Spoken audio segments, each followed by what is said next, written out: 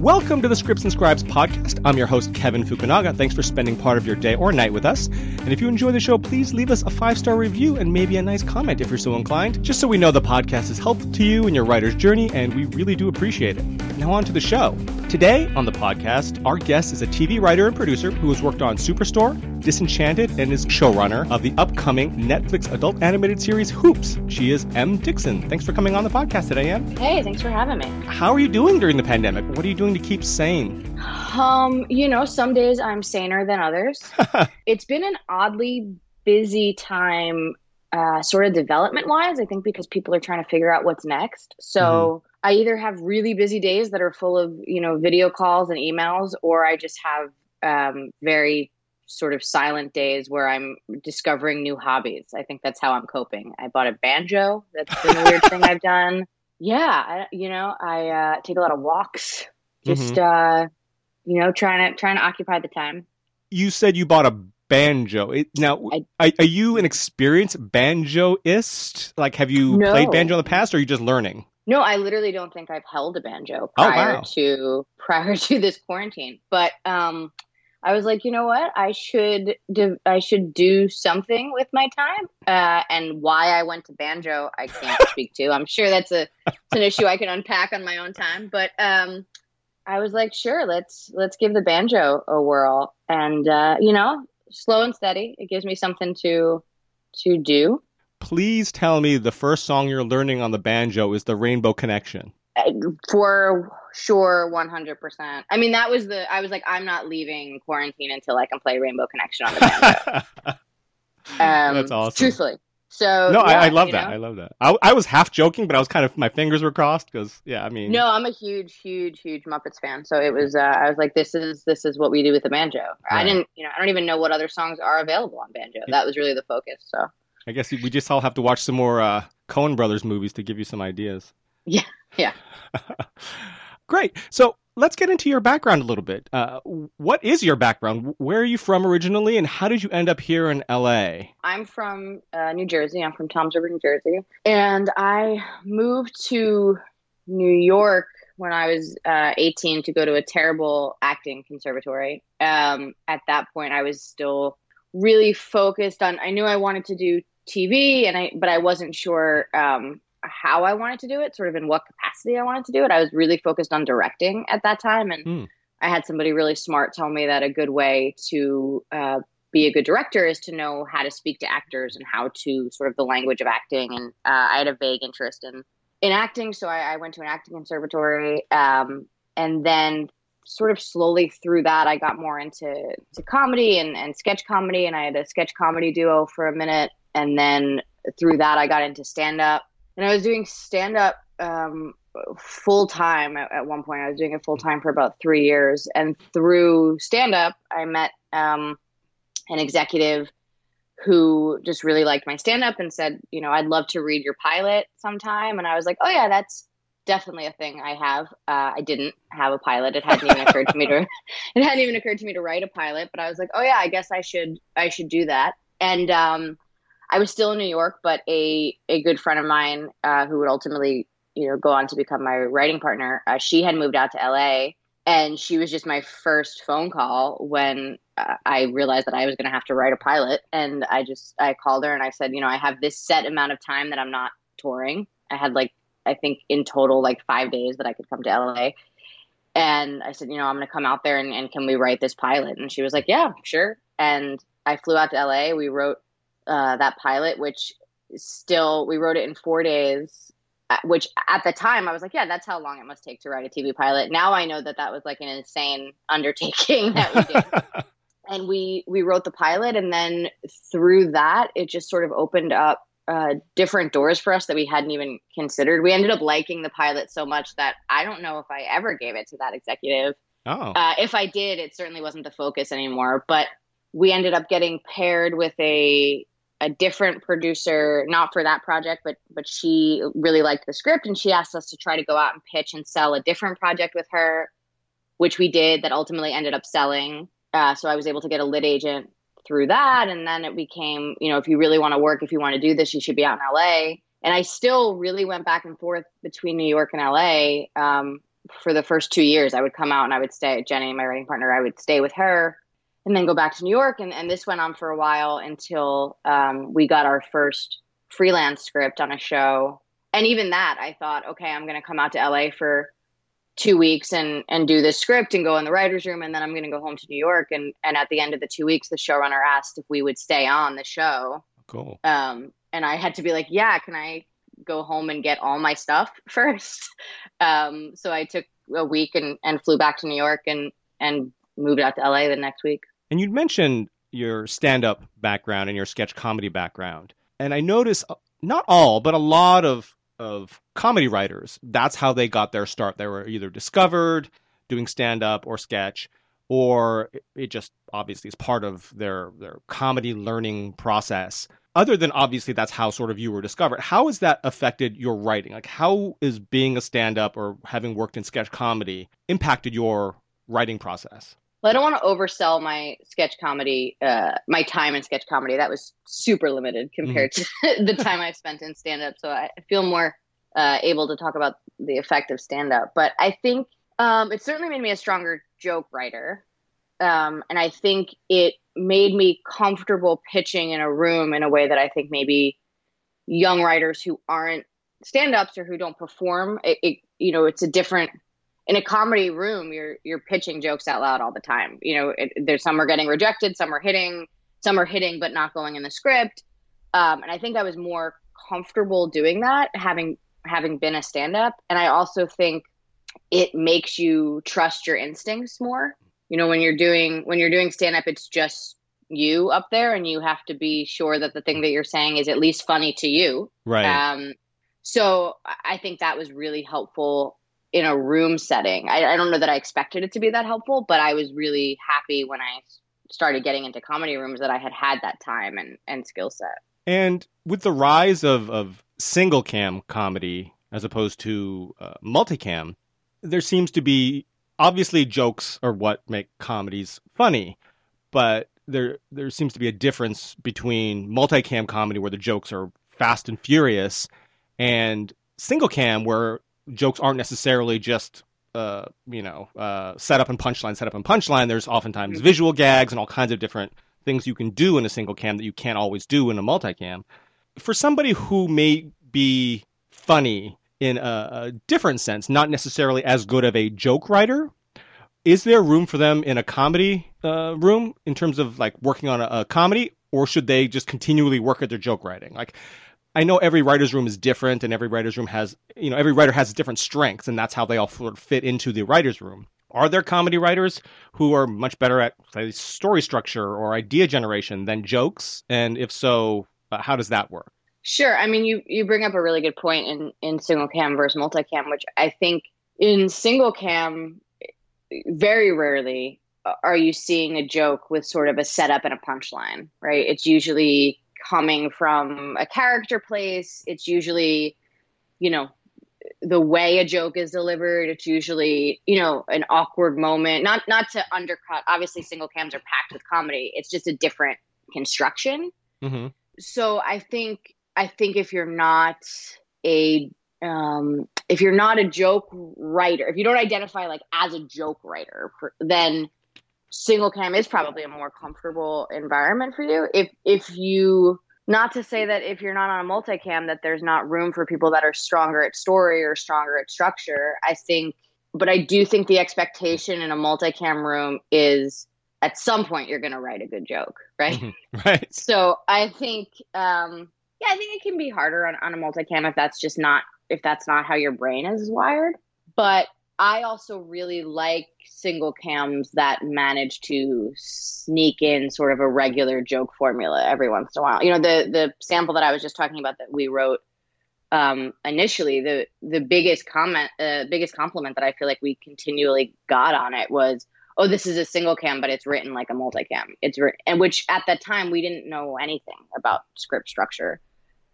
We literally wrote the script off of Jenny was out in LA working as an actor. So she had a script that she had gone through like screen testing on at MTV or something. And we looked at that script like page by page to figure out how to write our script. So we were very out of our depth, and we wrote a script like we knew how to write or we knew how to watch TV.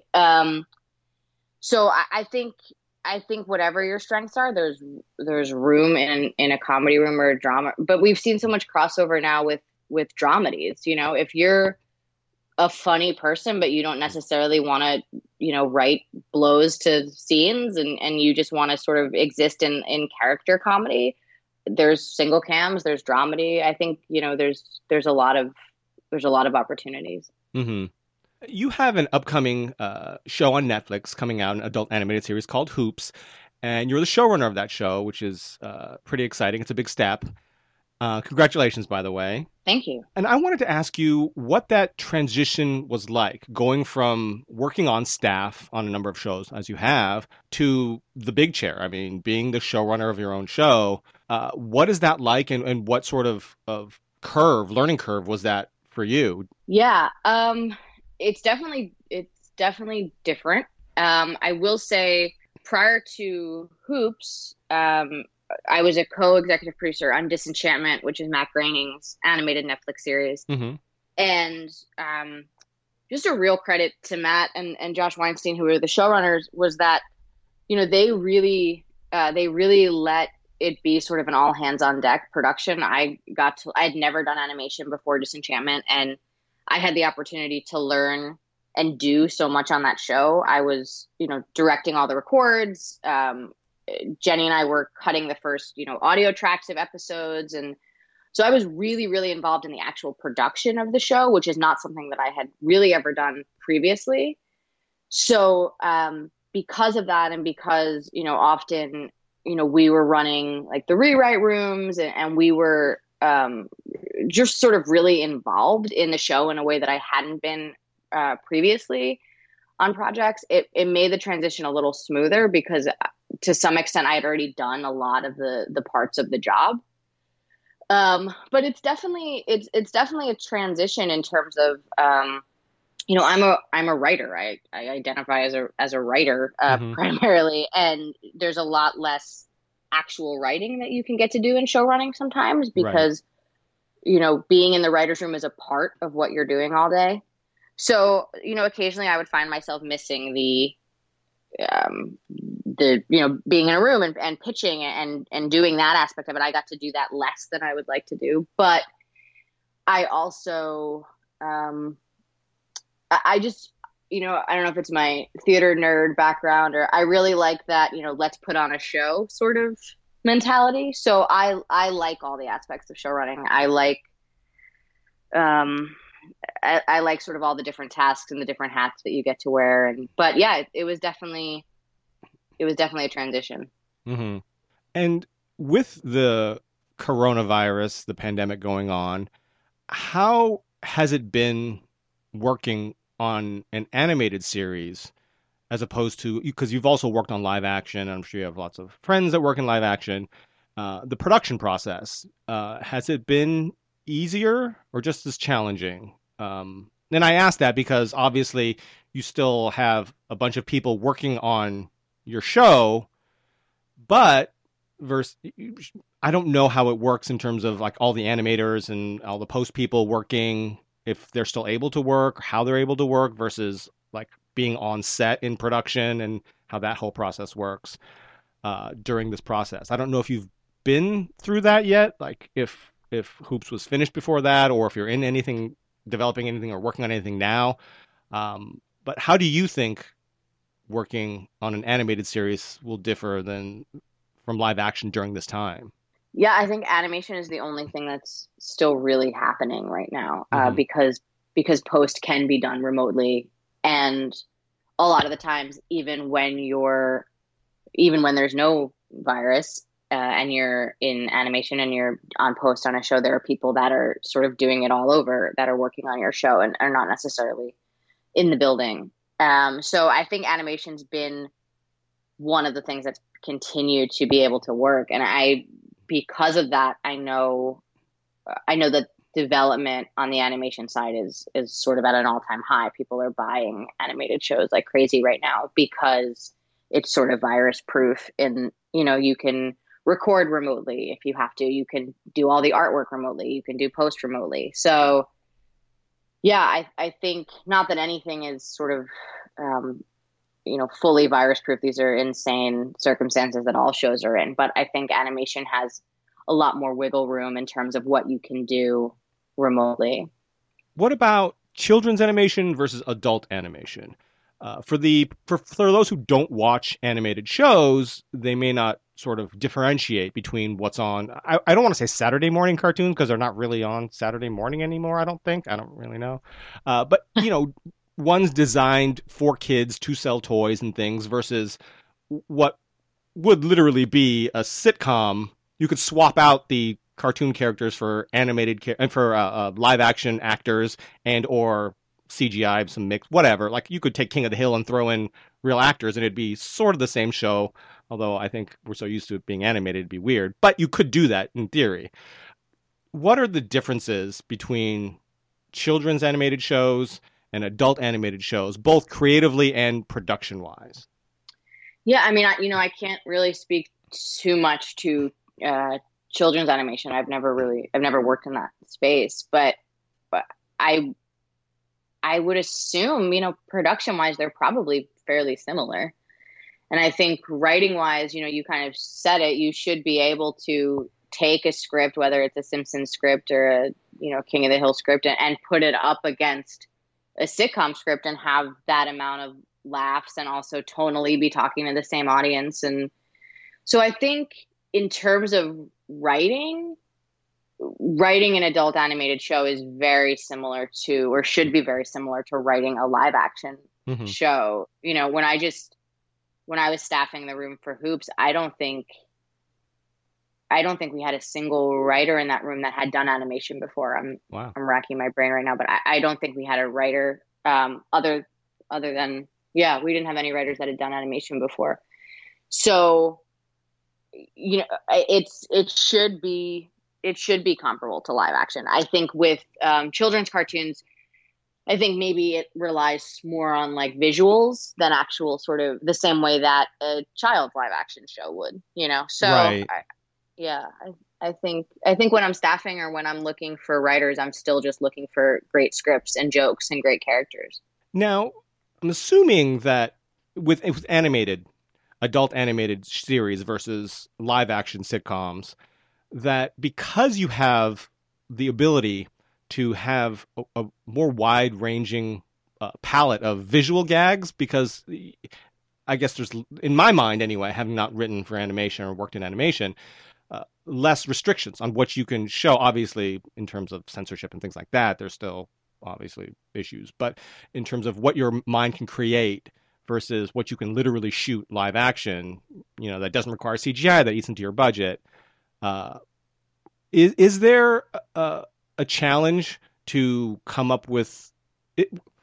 Maybe I'm phrasing it incorrectly. Is it really freeing to be able to sort of write what you want, or is it sort of more of a challenge because because it's animation and because there's so many great animated shows out there these days who really push the boundaries? Is it a challenge to what can we come up with that's new and interesting? So is it more of a freedom, or is it more of a stressful thing to do?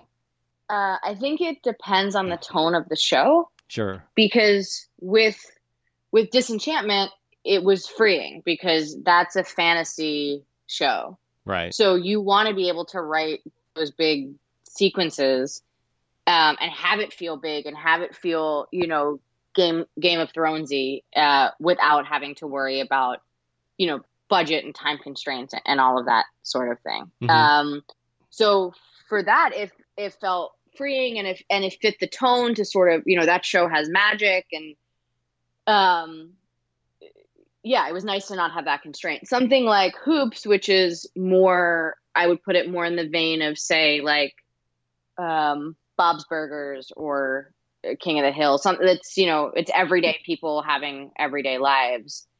I didn't feel as wrapped up in how far can we push this visually because it just didn't match sort of the tone and story of the show. You're still wanting to do interesting things visually, the same way on a live action show you would want to stage the scene a certain way or make the set sort of appealing in a certain way, but not to the extent. We definitely pushed more limits with Disenchantment as far as making sure we were writing things into the script that lived up to sort of the fantasy and visual aspect of the show. Disenchantment is also just a beautiful show. Like if you just watch it, the animation quality is really beautiful and leaned into sort of that fantasy world. So you want to match that. Right. How different is it writing, doing a show for Netflix versus like working on Superstore for NBC? It's very different in terms of the note process. Yeah. There's just less notes at Netflix. Whether, I think there's pros and cons to that, but it's just a different process. And I had sort of had a weird stopover because coming from, I did 2 multicams and Superstore, which were very, all hands on deck. There were network notes, there were studio notes. One of the shows I did was a pilot, so nothing gets noted like a broadcast pilot. So it was a lot of notes to then go to Netflix, where it wasn't just Netflix; it was a Matt Groening show on Netflix. Matt's studio was the studio, so it went from sort of all the notes to very, very few notes, which was a nice transition. And then over to Hoops, which was a little more all hands on deck, and Netflix was involved for sure and noted the show and really was involved from the story phase of episodes. And so I think it depends who your execs are and where you're sort of fitting into the fold at Netflix. And I think they have over time become, I don't want to comp them to broadcast because I think broadcast is always going to be where you get the most notes, but I think Netflix has become a little more mainstream in terms of giving notes than maybe they used to be. I don't think they're as hands off as they first were when everybody wanted to sell to Netflix because it felt like, full creative freedom. I think there's still a lot of freedom there, but I think it's become a little bit more like it would be if you were at maybe say a cable network. And about Netflix or non-network television, how do you work in acts? Is it exactly the same? Do you have a lot more leeway in terms of your act breaks? Because you don't have commercials, obviously, breaking up like your show like you do with a network show or a cable show that has commercials, not premium cable. So are act breaks handled in the same way, act outs and everything? And also running time. Is your running time a little more flexible? Because, some shows on HBO, they're 47 minutes, sometimes they're 63, they just for the same series, and it's whatever they decide to make it. Is that the case that you found as well with Netflix shows? The running time is definitely more flexible. Yeah. There's usually a conversation, as long as each episode averages out to this amount of time. Some episodes are going to be a little longer, some are going to be a little shorter. I think that's pretty common across the board, and was certainly my experience.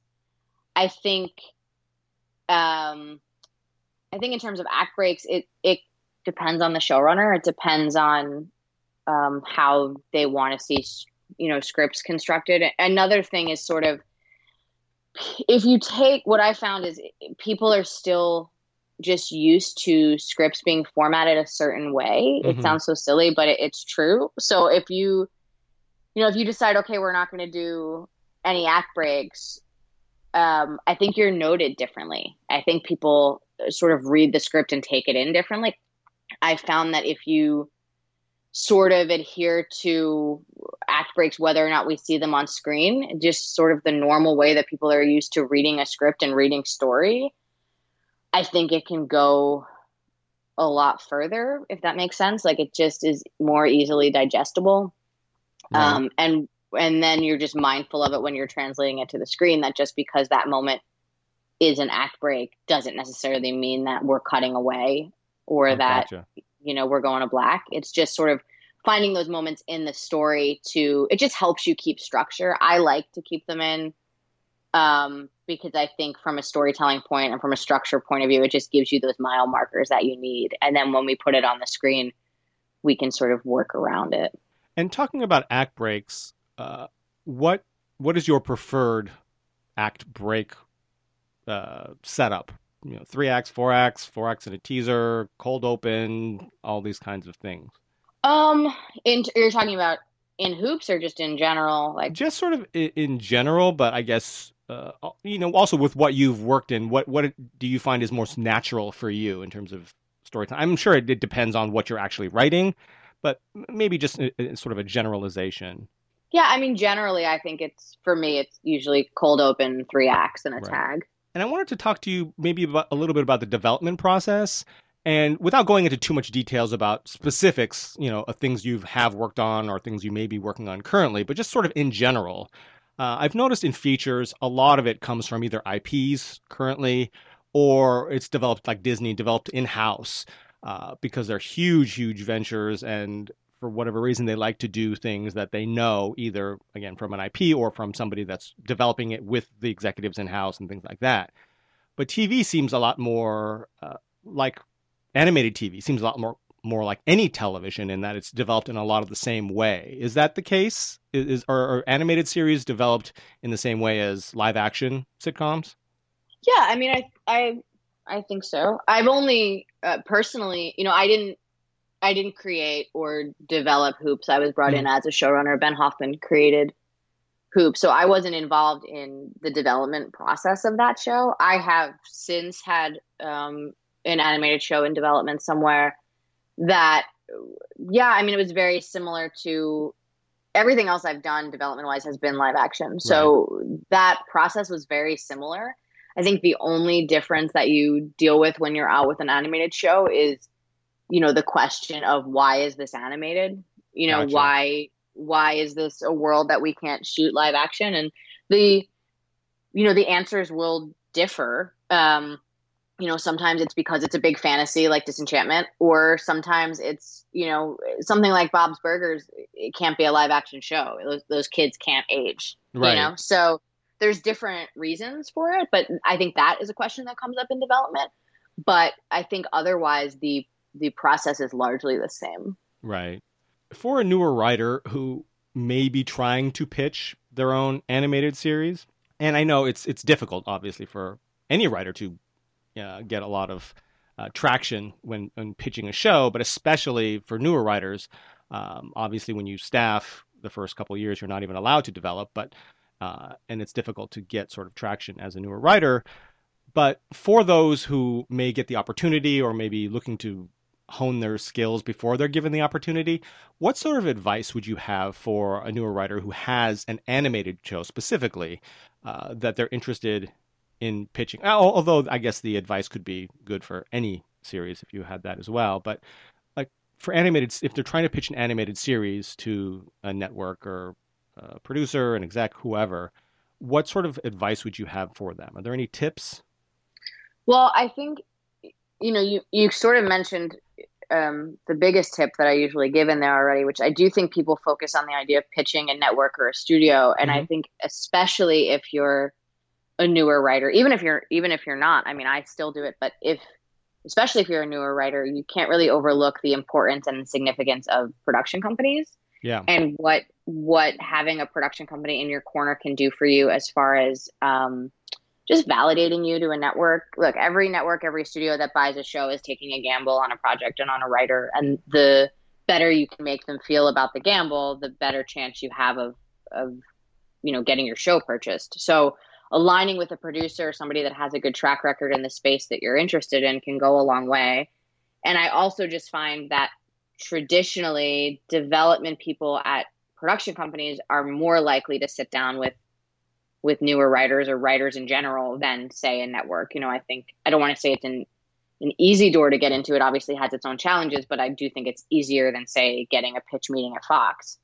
Right. So I think being aware of the space that you're working in, there's a business side to this. We all want to just focus on the creative, but there is a business side to this, and being aware of shows that are out that feel sort of like the show you want to make, whether that's tonally or visually, and finding the production companies that are associated with that and trying to align yourself with them. I do also think if you're a newer writer, and you have a really great idea that you want to sell, you should write it. You should write the script, because I do think it's harder to pitch as a newer writer. It happens, like I said before, we sold a show before we had ever staffed, and that was on pitch, but we were also aligned with a really great production company, and we had a different sample that we could show them that wasn't too far off tonally from what we were pitching.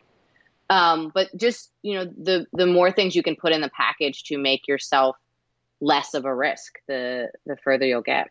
I noticed that you have been on Twitter. If you don't follow M on Twitter, you definitely should. It's at _M Dickson, correct? Yeah. You should definitely follow M on Twitter. She's been accepting script submissions randomly, one, first come, first serve kind of thing, which I think is very cool on your part. I can't imagine what you're getting in terms of a response, because I'm assuming it's insane. We just did a we just did a logline competition and was going for about a week or so. We got 425 submissions. So I can't imagine, like, hey, here I'm a showrunner, I'm reading scripts. I can't imagine what the submission process was like for you. But can you talk a little bit about that? Why did you decide to do this, and how has it been reading, and what the response has been? Yeah, so we're obviously in the middle we're a year into this WGA, ATA standoff. So, and obviously, I support the Writers Guild, and, I voted for this situation that we're in, but I also realize that it's really difficult on a lot of writers, especially lower level writers. And I don't know. I think the great equalizer in this town is a good script. And I think if you have a great script, but you can't get anybody to read it, I think it can be really discouraging and really disheartening. And now we've sort of taken away, for the time being, a level of people that could read you and help you, by losing the agents. So I don't know. I wanted to sort of do my part, I guess, in whether that's, and whether I'm actually able to help someone, if I get a script and I think it's great, even if I'm not currently staffing something, I usually know somebody that's looking for somebody, and I can pass it on, or I can give notes, or I can be helpful. And I had a lot of writers over the years that were helpful to me when they didn't have to be. And, I think it's a really valuable resource. And I think if you're a younger writer and you don't have maybe access the way that upper level writers do, I feel like it's a small thing to be helpful. And then there's also a level of selfish to it. I've certainly found, I found at least one writer for sure that I will hire on my next project through this script challenge. That's awesome. Yeah. So, it makes my job easier in the long run. The more great scripts I read, the easier it's going to be next time I'm out staffing. Sure. Absolutely. And how many submissions, maybe you didn't even count them, but how was the response? How, you had mentioned they'd filled your inbox was filled up pretty quickly, and the response was very, very fast, because it was first come, first serve. You'd read the first script that came in that day after you posted it. Yeah. So typically what I do is, I'll usually give my Twitter followers like an hour heads up, just so they know it's coming. And then I'll post a very specific kind of script I'm looking for, which is really just more for fun than to sort of, I think if I said, hey, I'm looking for a half-hour comedy, it's too wide a net. Right. So I just for fun, I'll make it specific. I'll say I'm looking for a half-hour single cam with a female lead over 40 or whatever. And then I'll post that, and then I'll open up my direct messages, and the first person that sends me a script with that log line, I'll read that script. And between the time of me posting it to me, looking at my inbox, which is usually a minute or 2 minutes, I'll have, at that point, I'll have 40 submissions. And then I'll just close my direct messages, because one day I forgot to close my direct messages, and I was on a call, and I had all this, and I looked, and I had 300 messages in my Twitter inbox. And then I start to feel bad, because, there's people that's sending it in thinking that, they still have a shot. And really the person that won, sent in a message 2 hours ago. So, right. And along with that, you also, I know, offer online classes. Just randomly, you Yeah, decide to do. everything I do is pretty random. It's just do I feel like doing it right now? Right, Is right. Well, I'm sure you've got a yeah. lot going on, but you want to do this stuff, but time is obviously not unlimited. So you do this randomly. What are your online classes like, and do you have any coming up? Yeah, so I had started doing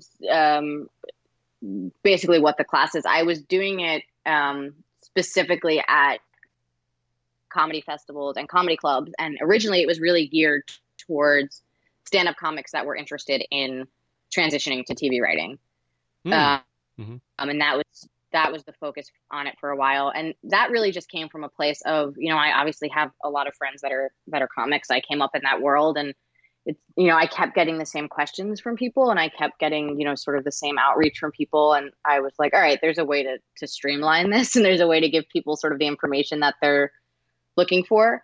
And I also I had fun doing it. I'm a TV nerd. I love writing TV. It's why I do it. So I enjoy talking about it. I enjoy talking about the process. And I think if you can take away some of the mystery about it for people, it helps them. It levels the playing field in a way. And, so yeah, I really was enjoying that. And then I can't remember the circumstances, but a workshop got canceled that I was supposed to fly and do. And I was just like, what if I just throw this up online and I just sort of see what the response is if I just do it virtually? This was before the quarantine. And I just got a great response online.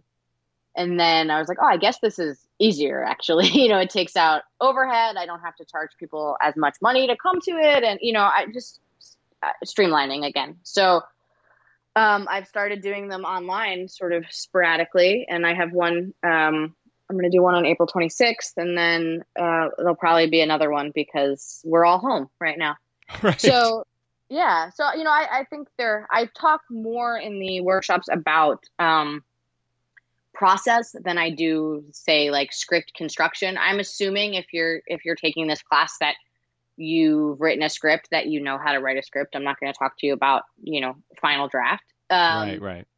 But we do cover, what should and shouldn't be in a writing sample. And a lot of this is just my personal opinion, but I also think, I have staffed rooms. I am a showrunner. I have done development for, 7 years. So I can talk about my personal experience in a way that I hope is helpful. And then I can also just sort of talk about industry standards and sort of get into the minutia of it. And then I'm always careful to leave a good chunk of time at the end so that everyone can get their actual questions answered, because I know that I might not hit on everything. And I find that, if one person has the question, chances are a lot of people in that group have the question and just haven't asked. So they've been really fun. They've been good for me. It's also been a good tool for me to sort of just stay current about what people are writing and what people are worried about. And yeah, they've been fun. And the best way to find out about any upcoming workshops you have or the script submission thing Twitter. you do, Twitter. It's at _ M Dickson. So be sure to follow M on Twitter, and that's the best way to find out. You do have upcoming stuff, the workshops. Do you have upcoming script submissions coming up, possibly? Yeah, we'll get back to the script challenge. I really I just told my Twitter followers recently, like there was a time when I was doing it daily. I was doing it like every day at 2 or 3 p.m. And it just, quarantine brain. It just got to the point where I was like, I can't read a script every day, because I was also, I'm still actively, working in development. I have, 3 shows right now. So it's like, I can't read everything. And I want to be sure that if I'm taking a script from somebody and I'm telling you that I'm going to read it and give it my attention and give it notes, that, I'm doing that. Right. So it became, okay, I'm going to do it once or twice a week so that I can be sure that I can really spend the time on the script that this person deserves. So we'll see. Well, it'll be back for sure. Okay. So yeah, be sure to follow M on Twitter. That's a good thing. Listener questions. We have some listener questions I wanted to run by you. David asked, did you write animation spec scripts before you broke in? I think you already sort of answered it, but He wanted to know, did you write animation spec scripts before you broke in? No, it never occurred to me to write animation or that I was going to write animation. I mean, truthfully, everything that I had done was live action, and my writing partner and I, we were not actively pursuing animation. I mean, no, nothing against animation. It just wasn't what we were.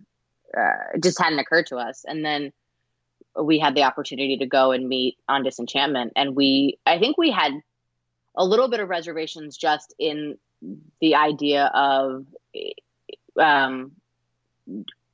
do all our skills transfer, kind of what we've been talking about. Mm-hmm. But then we thought, if you're going to do animation, do it with Matt Groening. So, right. Yeah. So, yeah, I mean, animation just had not even, I think, been on my radar before Disenchantment. And you even mentioned that on Hoops, you don't recall having hired somebody based on an animation script. Definitely not. Yeah. I mean, I don't want to accidentally be forgetting any of my writer's credits, but I also know that it was just not a prerequisite. Right. I think there are things that things that if you've done animation can be helpful to you, but they're so specific, and every show and every writer's room is so different. That I just personally, it doesn't feel like it matters to me. A great script and a good writer is a great script and a good writer. Damon asked, can you talk about animation writers being non-WGA and how you feel about that? But also, why is some animation WGA while others are not? I don't know too much about that, but... Yeah, I think that's a little above my pay grade. But I don't know if kids animation may be non-WGA, some of it. I don't know. There is a lot of animation that is not WGA, that is Animation Guild or just I see. Completely non-union. But Disenchantment and Hoops are both WGA shows. I don't know why it exists. I don't think it's fair. I think I think everyone should have, if you're a writer, you should have the protection that the union can afford you. Right. I don't know. I don't know why it is more rampant in animation. I mean, my guess would be because, if you're in live action you have a lot of other guilds involved. You have a director on everything that's in the DGA. All your actors are SAG. There's a lot more union sort of oversight on live action that I guess is maybe easier to skip on animation, so they can kind of skate in a way that you couldn't on a live action show. I don't know. I mean, I think I'm not a fan, but I don't know why it happens. Gotcha. Damon also asked, what are the working hours like on animation compared to a live action show? I'd imagine they're the same. I think animation actually has better hours. Oh, okay. Well, there you go. A live action show. And that's just the urgency that doesn't necessarily exist in animation. If you're doing a multicam and you're doing a different episode every week, and that show has to be ready to shoot on Thursday night, that script has to be ready come hell or high water. You're probably there really late Tuesday and Wednesday night getting it ready. Versus animation, where yes, you have to get your script ready for a record, but your whole cast might not be recording together. You might not be recording that full episode that day. You're also going to have a chance, in 2 months to pick up whatever record you missed when the animatic comes back. So there's a lot more. It's just scheduling, really. Like a live action show has, a 20-week writer's room and a little more post and pre-production. An animated show, yes, typically has it. I mean, I don't even want to say typically has a 20-week writer room because, Disenchantment was a much longer process. But if you're on an animated show, you're probably, if you're an upper level writer, you're probably on that show for almost a year. Wow. So you have more time. And I think, not to say that, your showrunner might not, maybe you are working till 10 o'clock every night, but I didn't feel that need as a showrunner, and our showrunner on Disenchantment didn't feel that need. So I think you just have a little more flexibility, and because of that, you can have a little better hours. So it sounds like you have the same number of hours. It's just spread out in a longer period of time. Yeah, I think that's fair. Yeah. And I'd imagine also on a live action show, oftentimes writers will go to set and things like that. And there's also time spent in post sometimes, but I'd imagine that your time maybe spent a little differently. Maybe you spend a little more time in pre-production and post than actual sort of quote shooting time, recording time. Is that possibly the case? Yeah, I mean, and again, I don't know what the process is across the board. I can only Sure. speak to, the 2 animated shows I've done, but it's on a live action show, if it's your episode, you're going to go to set, you're going to be there for that process. It's pretty rare to have writers come to the records. I mean, you can. I think it's valuable to have a writer come at least once to sort of see the process, but it's not. It's sort of happening the same time as the writer's room is happening, and it's happening. So yeah, I think your time is just spent a little differently. I think there's more time in the writer's room because there's less other places to be. Ramya asked, are there any major differences you've noticed between writing live action versus animation? We sort of covered a lot of that. So maybe the next one, she also asked, what are your favorite sources of comedy inspiration? Ooh, I don't know why that question hit so hard. I was like, geez, I don't know.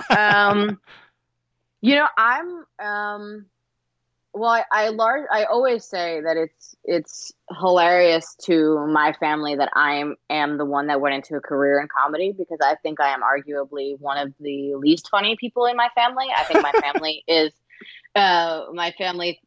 everyone says they think they should have a reality show. I think my family actually would do quite well. So I don't, I always joke and say, like, I didn't know that people didn't talk like a sitcom until I was like 18 and went out into the world. So I think I have a lot of inspiration at home. I also, coming from stand up, watching a great stand up special or watching great joke construction is usually the thing that will drive me to my laptop the fastest. It makes me want to be writing. Yeah, I think I'm, the best compliment I can give somebody is when I watch a great joke, whether it's on a show or stand up, and I get mad that I didn't think of it first or I didn't write it first. So, yeah, I think I'm just constantly sort of going back to the comedians and the writers that make me laugh and hoping that inspiration strikes. Right. She also asked a couple more questions. What's the first thing when reading a pilot script that gives you an indication you're going to like the rest of it? Ooh. So many things just popped into my head about the opposite of that question. Okay. Like when do I know on page 1 that this probably isn't the script for me? But right. I want to answer the question that she asked. I think I pay a lot of attention to the action in a script, in a pilot script. Mm-hmm. Not necessarily, I don't mean like action like, Chicago Fire sequence action. I mean, are you setting the tone for me correctly? Do I know how to read this script correctly? Right. So I think when a writer does a good job of that, of setting the scene and setting and is the first joke original, and is it character based, or do I feel like I know these characters? If as soon as I always say, in comedy scripts, I think something that people a misstep that a lot of newer writers make is every character has the same sense of humor. Every character is talking like the showrunner. So I'm looking for, have you managed to give each character a different point of view or a little bit different way of speaking? So yeah, I think those are some of the early indicators that I'm looking for. But tone goes a long way. It's like reading music. Have you told me the right pace for how I should be reading this script? Right. Gotcha. Good answer. What other emotions do you think are important to try and elicit in an audience with a comedy script? What other emotion, meaning beyond just laughter? Yeah, I guess. I mean, that's the question was framed. What other emotions do you think are important to try and elicit maybe it's like, do you feel it's important to elicit other emotions rather than humor in a comedy script, or maybe themes. I'm not 100% sure. Yeah, I mean, I think the best comedy, whether it's in our life or in a script, can come out of sort of the worst Sure. excuse me, the worst moments or the worst scenarios. Sort of the more grounded a scene can be. I think Roseanne is one of my all-time favorite sitcoms, and 2 episodes that come to me. First of all, my all-time favorite sitcom moment ever, which I think speaks to this, is there's a great old episode of Roseanne where their dad has passed away. Roseanne and Jackie's dad has died, and Jackie, who's very devastated, and they're playing it very real because Laurie Metcalf is a genius, but it's played very real and very grounded. And then she has to get on the phone and call her aunt, who is hard of hearing, and tell her that the father has passed away. And it goes from this very sad, emotional attempt at this phone call, and then as it goes on, you realize that the aunt is having a very hard time hearing her. So it escalates all the way to Jackie just screaming in the phone, "Dad's dead." Right. And I mean, it's truly, I probably watch it once a month because I love it so much. But that scene wouldn't be as funny if it didn't start from such an emotional place, such a grounded place. So I think, the more relatable your characters are, the more we're able to see all sides of them. The other thing I was going to reference is, there's a Roseanne episode that deals with domestic abuse, that deals with Jackie's boyfriend and was abusive. And it doesn't sound like the script for a great comedy, but you watch it, and because they handle those moments with sensitivity, they're allowed to be funny in a way that it wouldn't be if you just played that whole thing broad. Right. So I think, I really gravitate towards letting your characters be fully rounded humans. They're not joke machines, Right, absolutely. Okay, some fun questions just to throw in to sort of wrap everything up with a laugh, since this is, we've talked a lot about comedy. In video games, the M means rated for mature audiences. What video game would your life be? Oh God, I don't know if I know video games enough to answer this question. Can I just say like Mario Kart? Absolutely. Yeah, let's just do that. That sounds fun. Yeah. M is the postal code for what Canadian metropolis? Oh my God. Montreal? Toronto. Bonus points. M is also the postal code for area for what district for various districts, I should say, in what part of the UK? Can you name one? So M is a postal code for various districts in the UK. Can you name one as a bonus question? Manchester? Correct. There you go. And who made the best Bond M? The Bond boss M, I should say. Ray Fiennes, Dame Judi Dench, David Niven, Robert Brown, or someone else? I'll be honest, I almost have no idea what we're talking about, but I'm not going to not pick Dame Judi Dench. Sure, of course. So, I mean, we got to go with Judi Dench, and I'm just going to assume that I'm correct. James Bond, his boss is just they've given the moniker M, like you. I like it. There you go. And Dame Judi Dench, you can't not pick Dame Judi Dench for just about anything. Be sure to follow M on Twitter. It's @_, don't forget the _, M Dickson. Do you have any other social media or a website? No, not that I'm like active. I think at one point I definitely had a website that was more active when I was doing stand-up, but I do stand-up a lot less these days. So I think Twitter is the best place to find me. So that's it for this time. Thanks for coming on today, Em. I really appreciate your time. Are you going to stick around for the unscripted show for a few minutes? Sure, let's do it. Cool. And as always, thank you guys for listening. We do this podcast to help you writers in your journey, so we appreciate you tuning in as always. Thanks again, and remember, keep writing, and we'll see you next time.